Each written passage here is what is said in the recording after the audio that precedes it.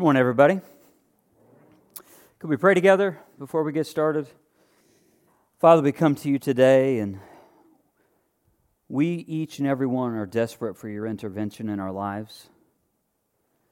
We're desperate, some of us were desperate for greater understanding. And Father, some of us are just desperate for you, that they just don't have a relationship with you. And Father, some folks in here are desperate because there's a brokenness inside of them that only you can mend. And Father, there's a world around us that's desperate that we would get this right. Because if we get this truth of discipleship right, we literally could help change the world through you. And Father, so as we come to you in this time of desperation, speak to us. Speak to us not through my words, but speak to us through your word. And we trust that you're going to do just that. Amen. Amen. Well, this series is going to be a 4-weeker, and in what we're going to see throughout this whole journey is we're going to look at what happens when somebody commits their life to Jesus, what happens before somebody commits their life to Jesus, and if somebody is truly a disciple, what is it that they should see in their life? So what we're going to see today, ultimately, that discipleship, in the way that Jesus introduced discipleship, it began with the come and see moment. And next week we're going to see that what it means that going beyond come and see, but also what it means to be saved and following. And then the next week after that, we're going to see how disciple, literally the word disciple, it means either learner or apprentice. So we're going to see about what it is that we need to learn, not just intellectually, but maybe even correcting some things that we have previously learned that are wrong.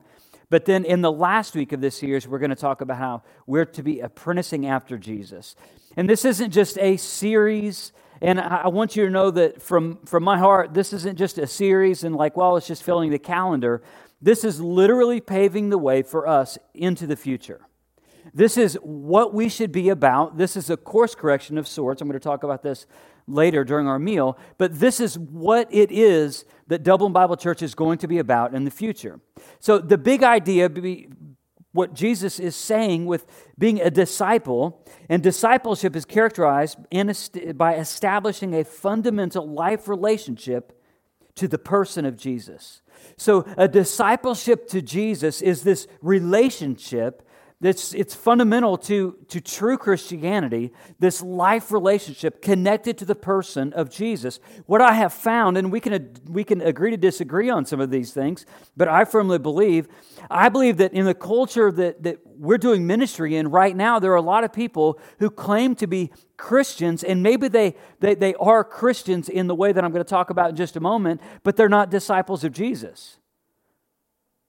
And yet, because this is a be nice culture, have a high level of morality culture for the most part, or a hospitable culture, or I'm going to make sure that I greet you if I see you in public culture, we just have this be nice nature to us that seems overtly Christian, but yet all of that is exterior, but yet if there hasn't been something has been shaped inside of us, because of the life relationship connected to the person of Jesus, you're not a follower of Jesus and you're not even a born-again believer. So we have to get this right because the culture that we live in is in such a way, and I love this community. I'm not speaking ill of this community, but this is a problem here, is we have to get this right because many people are walking around thinking that they have this authentic walk with Jesus, but they don't. They just look like it on the outside, but on the inside, there's a void of this life connection to Jesus. Christian isn't even something that was used by Jesus at all. As a matter of fact, the first reference to this happened in Acts 11, verse 26. This mention was actually something that was just talking about the people who were following Jesus and who were carrying on the message of the kingdom of God, but it was a word that they would use to speak ill of these people, not to speak well of them. And Christian, in our culture today, I have some things that I seem to think that what it means, and this is not just, again, my opinion, but this conversations that I've had, but also just observing the culture, because I believe that as a pastor in this community, I have to seek how the gospel is to be lived out in this context. I'm not trying to figure out the context in Iceland or Seattle or St. Louis or another city that begins with S. It's here. This is where I'm trying to figure it out, the context for here. So the word Christian here, to me, it's watered down. It's diluted. It's in some diluted form of what true Christianity is supposed to be. It also means a lack of commitment. It means attending church. So it's this commitment. If I attend church regularly, as far as I'm considered, as far as I'm concerned, you should consider me a Christian. That's simply not the case. Or some other things that people who aren't followers of Jesus and that they would say about Christians is their life is no different than mine. Their life is no different than mine because they lack true joy. So they're seeking the same thing, trying to fill these voids themselves.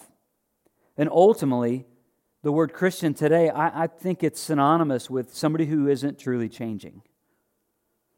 And if a disciple of Jesus is truly connected to the life and person of Jesus, there will be change. There will be small, sometimes large, but there will be incremental change. And again, Jesus never used this term, so the question that's going to become the backdrop for this whole series and really probably this whole year is this. Am I going to be a Christian by today's standard, or am I going to be a disciple by Jesus' standard? Am I going to be a Christian by today's standard, or am I going to be a disciple by Jesus' standard? Because when Jesus talked about discipleship, it was very radical. It was radical in His day, and it's radical in our day. When Jesus would say things like, deny yourself, take up your cross, and follow me, that way of discipleship is not like what we see in our culture. And yet the Word of God is true, and Jesus' message was true then, and it's true today. It was true in that ancient context, and it's true in our context. And we have to figure out what it means in our context, in our day, what it means to truly follow Jesus. So the question again is this: am I going to be a Christian by today's standard, or am I going to be a disciple by Jesus' standard? And this is what we will grapple with. This is going to be the very thing that maybe is making you a little unsettled right now. Because even in this, you're like, well, does my life measure up? And I want to say that is a great question. If you're asking that internally, that's a great question, because that question, I believe people who ask great questions end up in good directions. People who ask good questions, they end up in good directions because they're asking the right question. More than likely, they're going to follow in the way that they ought to. I want us to reflect upon something very quickly, and it's a very familiar passage for all of us, most likely. So I want us to look at Matthew 28, 18 through 20. We're just going to look at this briefly. It's not the main passage. Actually, the main passage is in John 1. But I want us to look at this, and I want to tell you, again, why it is that we're talking about this idea of disciple, or being a disciple of Jesus, or even discipleship, even as a term. I love what Dallas Willard said. He said, in the heart of every disciple, there's a desire and a decision. So there's a desire and a decision. So with you, there are some things that I believe this is true, and the late and great Dallas Willard got this right. In the heart of every true disciple, there's a desire and there's a decision. There should be an inner desire for you to follow after Jesus and to submit to His lordship in your life. And yet, not only just the desire, but also decisions that you are basing your life off of in with that desire. So again, here's the Great Commission, verse 18 first. Then Jesus came to them, all authority in heaven and on earth has been given to me, therefore go and make disciples of all nations, baptizing them in the name of the Father and of the Son and of the Holy Spirit, and teaching them to obey everything I've commanded you. And surely I'm with you always to the very end of the age. I'm going to start with the last verse, or the last sentence of verse 20, and then just say a couple things before we move on to our main passage. And Jesus says, and surely I am with you always to the very end of the age. So there's a connection of discipleship to the life and person of Jesus. This is one of the promises of God. This is a promise that Jesus gives those who would submit their lives, not only to salvation of their sins, but also the lordship and direction of their lives. It's rooted here, and I'm sure, and surely, I am with you always to the very end of the age. The very presence of Jesus in a believer's life and a true disciple's life is a promise of God. So, that thing first, and then also, right above that, and Dallas Willard calls this the great omission, but it's in teaching them to obey everything I've commanded you, and teaching them. And I believe this is greater than just you sitting in here or sitting in some other gathering and listening to me teach something and be like, "Ooh, those are really good."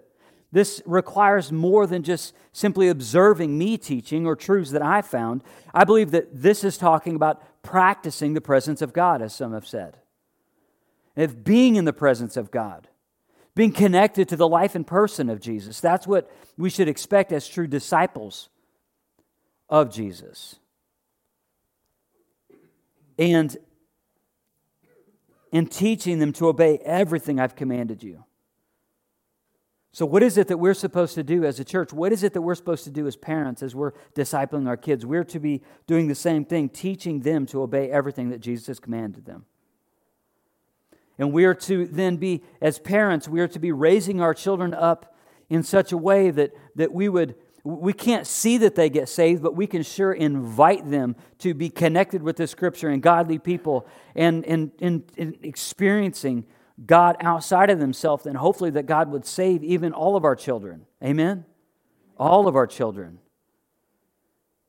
And yet we have to raise them up. If they're saved, we have to raise them up in a way that a disciple of Jesus should be rose up. And with that, it's with this awareness that they too need to be connected to the life and person of Jesus, as what a disciple ought to. See, I believe the part that we get the most is therefore go and make disciples of all nations. And we therefore go. And as a matter of fact, the emphasis for the last year was this idea of going in evangelism. I'm sure you heard it in my sermons. And so there's this idea of going. We always need to be thinking outside of ourselves, that the Christian walk isn't just our solo effort. It's always supposed to be our connection to God and that outflow to the community around us. And with that, I think we have come to an understanding. We're not practicing it as well as we ought to, but we've come to this understanding. But it's the idea of making disciples, making students, making followers, making apprentices, making learners of Jesus, and then baptizing them as they give their life to Jesus, and then teaching them to obey everything that Jesus has said. You see, I fully expect in the middle of this series, maybe in this talk, that some of us are going to be reaffirmed, okay, I do have an authentic walk with Jesus. There are going to be some other folks who think that they have an authentic walk with Jesus, and they say, yes, I'm a Christian because of whatever reason. And I believe that as we go through this message, or maybe this series, what you're going to see is, my life just doesn't measure up to what the Bible says that a disciple of Jesus should. So it will lead you to, hopefully, a desire by the Holy Spirit's leading, and also decisions to start following better. And I also know this, some of you you're already convinced in your mind that you're right, that you don't need to learn anything. I'm not naive. I've been doing this for a little while. And I know when I get in these settings, and I'm not trying to be unnecessarily harsh, but I know some people are just hard-hearted. And my hope is the Holy Spirit would just tear those walls down, so that you can truly be who it is that God wants you to be. Now let's go to our main passage, and we're actually going to look at what happened before the disciples were the disciples. We're going to see where it all started. In John 1, starting in verse 35, we're going to read through verse 51, or to verse 51, and we're going to see where it all started. And I believe that some of you are going to be surprised on where it all started. Because Jesus didn't start with a real high commitment. He didn't start with, deny yourselves, take up your cross, and follow me. That's not even where He started. He started in a way that people were already curious about the faith. They were curious because started with ultimately a couple followers of John the Baptist. So people were curious into spiritual things. John the Baptist is somebody we talked about last year. We talk about occasionally. But he had a ministry of his own, and his ministry was literally just paving the way for Jesus. He was just waiting for Jesus to get there and for Jesus to start his earthly ministry. So here is where we're going to begin in verse 35. The next day, John was there again with two of his disciples. When he saw Jesus passing by, he said, "Look, the Lamb of God." When the two disciples heard him say this, they followed him. Turning around, Jesus saw them and followed and asked, "What do you want?" What do you want? They said, "Rabbi," which means teacher, "where are you staying? Come, and you will see." So they went and saw where he was staying, and he spent that day with them. It was about the 10th hour. Andrew, Simon Peter's brother, was one of the two who heard what John had said and who had followed Jesus. The first thing Andrew did was to find his brother Simon and tell him, "We have found the Messiah, that is the Christ." And he brought him to Jesus. And Jesus looked at him and said, "You are Simon, son of John. You will be called Cephas," which, when translated, is Peter. The next day, Jesus decided to leave for Galilee. Finding Philip, he said to him, "Follow me." Philip, like Andrew and Peter, was from the town of Bethsaida. Philip found Nathanael and told him, "We have found the one Moses wrote about in the law, and about whom the prophets also wrote, Jesus of Nazareth, the son of Joseph." "Nazareth? Can anything good come from there?" Nathanael asked. "Come and see," said Philip. When Jesus saw Nathanael approaching, he said to him, "He is a true Israelite, in whom there is nothing false." "How do you know me?" Nathanael asked. Jesus answered him, "I saw you while you were still under the fig tree before Philip called you." Then Nathanael declared, "Rabbi, you are the Son of God. You are the King of Israel." Jesus said, "You believe because I told you that I saw you under the fig tree. You shall see greater things than that. I tell you the truth. You shall see heaven open and the angels of God ascending and descending on the Son of Man." This was connecting to the very Jewish nature of which that culture would know about. And what he's making reference to is Jacob's ladder from Genesis 28, verse 12. But he's also connecting to the fact that Jesus is ultimately the ladder between heaven and earth. So it wasn't that they were going to necessarily witness this fantastic thing, but it was the very fact that Jesus is the ladder between heaven and earth. So Jesus' first disciples were disciples of someone else. They've been following somebody else. But I want to start this at a very baseline level. Jesus meets people where they are. Jesus meets people right where they are. I absolutely don't want you to feel any condemnation coming from my mouth as I'm talking about disciple and talking about who's possibly listening and who's in the room. I don't want you to think that there's any condescension coming from my heart or a condemnation coming from you. Because I want to be as much like Jesus as I can. And Jesus met people right where they were. He met people right where they were. But every single person who was curious about Jesus or Jesus had a direct interaction with, He met them right where they were, but He also called them to something better. And discipleship is in its nature that. It is Jesus is calling us to follow Him because He has something better. Discipleship isn't just, I need some more things to do. I have some other things I need to add into my calendar. It isn't that now I have some other spiritual disciplines and I have spiritual formation and I need to attend this and I need to do that and now I need to go do these things. It isn't even a matter of that. When Jesus meets people where they are and yet He presents something better, there's always a grace element. Don't necessarily see it in this passage, but you see it in so many others, and the Apostle Paul just drew this out so many times. There's always a grace element. And the grace element was the very thing that I believe led to people's desire to follow. It wasn't, well, now I need to follow these rules to keep in following with Jesus. They had experienced the grace of God in such a way that they couldn't help but follow Jesus because He had just not only saved them from their sins, but also He had given them a better way to live. And I want the same for you. Romans 5:8 says this, but God demonstrates His own love in this. While we were still sinners, Christ died for us. But God demonstrates, or He shows His own love for us in this.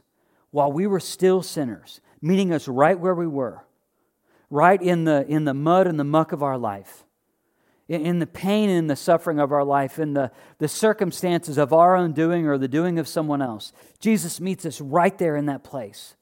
And the offer of the gospel is so good and it's so rich and it's so true that when God meets us right where we are, He demonstrates, He's already demonstrated His own love for us. That while we were sinners, it wasn't that we were a cleaned up version of ourselves. We were sinners. We were dead in our sins.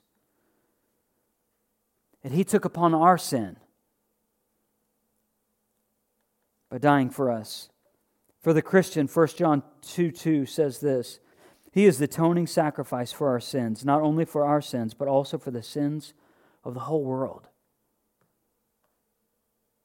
Man, if that just doesn't spell grace, if that just doesn't proclaim to you how good God is, if that doesn't draw out something in you to make sure that you're following in the way that the Word of God says that you ought to follow,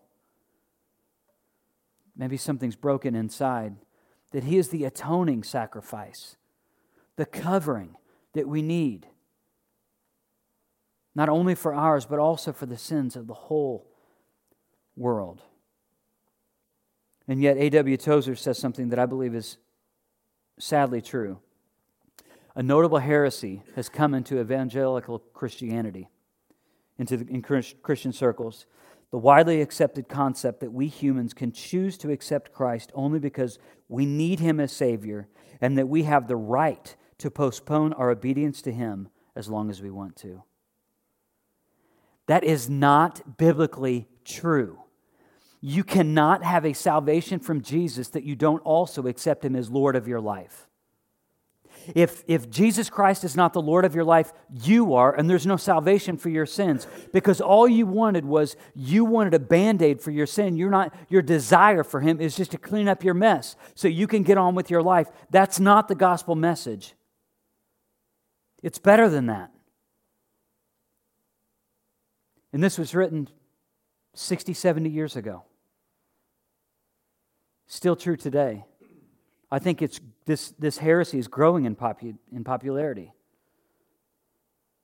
And we have to get this right because if we get this wrong, we could be talking about the gospel in a way that's truly not the gospel, and we could be condemning people with our own words.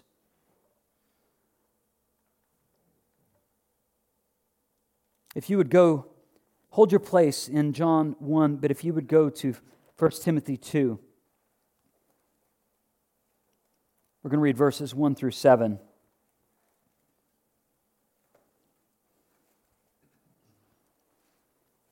Because this leads us to a place of desperation, does it not? Which is exactly where we need to be. It's this place of desperation that then maybe stirs up the desire for us to decide to follow Jesus in the way that He would lead us to. 1 Timothy 2, 1 through 7. I urge then, first of all, that requests, prayers, intercession, and thanksgiving be made for everyone, for kings and all those in authority, and that we may live peaceful and quiet lives in all godliness and holiness. I love what he says. I urge then, first of all, that requests, prayers, and intercession and thanksgiving be made for everyone. This is what we need to be about. If you're a follower of Jesus, a true follower of Jesus, we need to be people who are petitioning God, going to God over and over and over for Him to show us the things in us that need to change, to show us maybe a redirection for our life, showing us maybe a stubbornness in our life, showing us the area of our hearts that we in the past have kept hidden from Him. And for in this context, it's actually even praying for other people. We need to be praying for other people to come to that understanding. Some of you have husbands or wives who are not following Jesus. They're not Christians at all, and you're not praying for them, and maybe they're never going to change because you're not praying. You're not giving petition to God. You're not petitioning Him on someone else's behalf. And you stop believing. Well, they're never going to change. We've been married for all these years. They're never going to change. What's the use? What's the point? I'm just going to get on with my spiritual life, and I'm going to leave them up to theirs. When's the last time that you've prayed for people in your own household? I mean, think about that. That's so simple. When is the last time that you've prayed for people in your own household? When's the last time that you prayed for your family members, your extended family outside of your household? When's the last time that you've done that? When's the last time, again, this is not a political talk, but it's in this context. When's the last time that we have prayed for the authorities that are over us instead of talking bad about the authorities over us? And petitioning God and going to God in thanksgiving and prayer and all the goodness that He is, and that petitioning God about the affairs of the world instead of just talking about those things in a negative way. But we need to be people of prayer. We need to be people who may live peaceful and quiet lives in godliness and holiness. Something's wrong if you call yourself a Christian and you look just as holy as everybody else who considers himself a non-Christian. If your level of holiness looks the same as the world around us, something's wrong. Verse 3, this is good and pleases God our Savior, who wants all men to be saved and come to the knowledge of the truth. For there is one God and one mediator between God and men, the man Jesus Christ, who gave Himself as a ransom for all men, the testimony given in its proper time. And for this purpose I was appointed a herald and an apostle, and I'm telling the truth, I'm not lying, and a teacher of the true faith to the Gentiles. Again, he says that Jesus is the mediator between God and man. What was pointed at in John 1 is Jesus is the ladder between heaven and earth. He's the mediator between God and man. Back to our original passage, if you will. So even though Jesus meets people right where they are, even though that Jesus died for the sins of the world, why is it some people just pretend to be Christians, ultimately, but yet they don't really grow, and they don't really have change, and they're not proclaiming the good news of the gospel? I think maybe some reasons why is this. So why do people pretend that everything is all right, even when it isn't? Sometimes it's just pride outright. It's just their pride becomes a hindrance. And maybe pride is your besetting sin. Maybe it's the most dominating, besetting sin. And yet you don't have the change of heart because you're not humble in heart. Being humble or humility is in opposition to pride. Pride is lifting oneself up, and humility is emptying oneself to be filled with God. Perhaps it's just shame. And again, Jesus meets us right where we are. Maybe your past is nasty and it's bad and you've made a lot of mistakes. Jesus meets you right where you are. And the shame is not from Him. The shame is cast upon you by Satan. And Satan is trying to keep you from Him. But again, Jesus meets us right where we are. Maybe for some of us it's just guilt. It's things that we've done, and we bear the burden of this. It's just all you can think about is not how shameful you feel and feeling like less of a person. All you can see is the certain acts that you've done that have violated God's law, or the acts that have violated your marriage, or violated you being the parent you're supposed to be, or the boss you're supposed to be, or the friend you're supposed to be, and you're just so caught up in guilt, all of these specific acts and things that you've done wrong. And maybe it's just doubt. You just doubt that God is going to come through for you. you just doubt it. And maybe there was a time frame where you had a lot of faith. You believed of God that He could do it and He would do it. And yet you've just settled for some doubt. And this doubt is working in such a way to where now you're actually crippled. You are crippled in and of yourselves. And you're not following Jesus because you doubt that Jesus is ultimately good. But I've just explained to you from the Word of God that He is the atoning sacrifice for the sins that we've committed. That He meets us right where we are. Can't you see that He's good? Can't you see that He's good? Richard Foster says this: God meets us where we are, and He slowly moves us along into deeper things. And He slowly moves us along into deeper things. And I love the fact that He says slower. Because I'm not somebody who receives things really fast. I in my own way, and God's trying to shape and mold and move me in this, but it's into the slower things. It's something I can handle. He meets me right where I am, and He slowly moves me into deeper things. And that's what He's doing for every true follower of Jesus. He's trying to move you into deeper things. He received you right where you are. He's trying to move you into deeper things. He has better things for you. It was said in Mark 2:17, "It is not the healthy who need a doctor, but the sick." Jesus said, "I've not come to call the righteous, but sinners." I haven't come to call those who think they're right with God. Instead, He's become the ladder, if you will, the mediator between God and man. See, the mission of John the Baptist was to point others to Jesus, and John the Baptist was mentioned right here in verse 35. His mission was to point others to Jesus. And what I love about this also is there's this connection. Andrew goes to Peter and he does the same thing.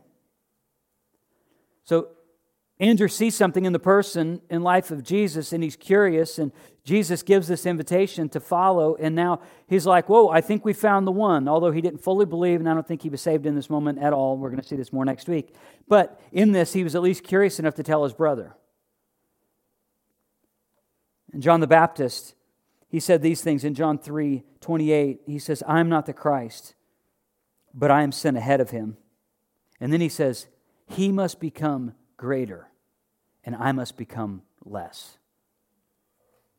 For us to receive the promises of God and salvation from God and the direction from God, we, like John the Baptist, have to not only come to this understanding, but continually live in this understanding that we must become less so He can become greater in us.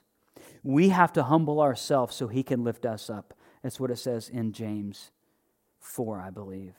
That as we humble ourselves, trusting that He's going to lift us up because He's good, so much better than what we would treat Him to be. Let's skip ahead to verse 37 and 38. I want us to look at a couple things really, really quickly. There's this interesting question, and it's a question that we have to wrestle with. When the two disciples heard Him say this, they followed Jesus. Turning around, Jesus saw them following, and He asked, What do you want? What do you want? What do you want? And a question that I think that most of us would wrestle with in this moment is this question. Why are you following Jesus? Why are you following Jesus? If indeed you're following. Of course, it's assumed that you're following in this question. I realize some of you are not following. But why are you following Jesus? Let me give you some bad reasons why people follow Jesus. To cure their guilt problem, to give you stuff, to stay out of hell, to follow other people, to make you a better person, to make your parents happy, to become more moral, to achieve biblical knowledge, or to get your key and your ticket to heaven. These are bad reasons to follow. Because all of those reasons are based on us and not on the goodness and glory and grace of God. You see, Jesus brings us to Jesus, and our sins keep us at His feet. Jesus brings us to Jesus, and our sins keep us at His feet, dependent at the base of the cross. Dependent because we have that we have a spurred desire because of the grace of God has moved in our hearts in such a way. Not just the intellectual fact that Jesus lived, He died, He resurrected, and He gave all these ways to live our lives. Anybody could come to that understanding or that bit of information and this knowledge, but it's doing something with it. Desire and decision. John the Baptist said in John 1:29, he says, "Look, the Lamb of God who takes away the sin of the world."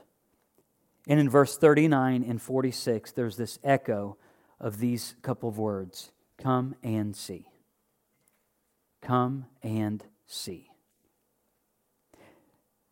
Many of you don't know, but much of what we do around here at Dublin Bible Church is based off of these three words that you would experience on a Sunday morning. Because we want to be a place where people can explore the Christian faith. People who are far from God can explore the Christian faith. Now, we do preach Jesus, of course. And you're going to hear the gospel through song and through message every single Sunday. But we also want this to be a place, a community, a family, to where it's a come and see type of moments when we gather together. Come and see how good God is. Come and see how the family of God operates. Come and see how people who've committed their life to Jesus live. Come and see how marriages, when they're surrendered to Jesus, when Jesus has brought them to themselves and they're dependent upon Him and they're sitting at the feet of Jesus. See how good marriages can be when these marriages are submitted to God. That they're not living as the world says that marriages should be and just the rampant divorce rate and all these things, but people who are surrendered to God. See how good it would be. We want people who are far from God to be able to come into this place and come and see the goodness and glory and grace of God through our lives. This is what we want. This has shaped much of what we experience on Sunday mornings. And what I'm going to talk about after the 11 o'clock service is what happens after these come and see moments. What happens beyond the Sunday morning gathering? What happens in the settings? What settings is it that needs to be created so that we can go just beyond these little come and see moments, and then we can move into the deeper things of what Richard Foster talked about? But I want to tell you, you have to have a desire for more things of God, and you have to make decisions that back up those desires. If you don't have desire and you don't make decisions in line with the Word of God, you simply will not change. You won't. But the gospel promises so much more for us. Would you pray with me? Father, I thank You for these great people. I thank You, Lord, for what You're doing in the room right now. God, that You're moving in us and through us, teaching us. God, by Your grace, allow us to not live like the world lives and to live like even what cultural Christianity, how that way of life is, God, but to what You want for us, what You have for us. God, let us be people who are amazed by You. Let us be people who follow, not blindly, but by faith. I thank You for loving us first. Amen. Amen.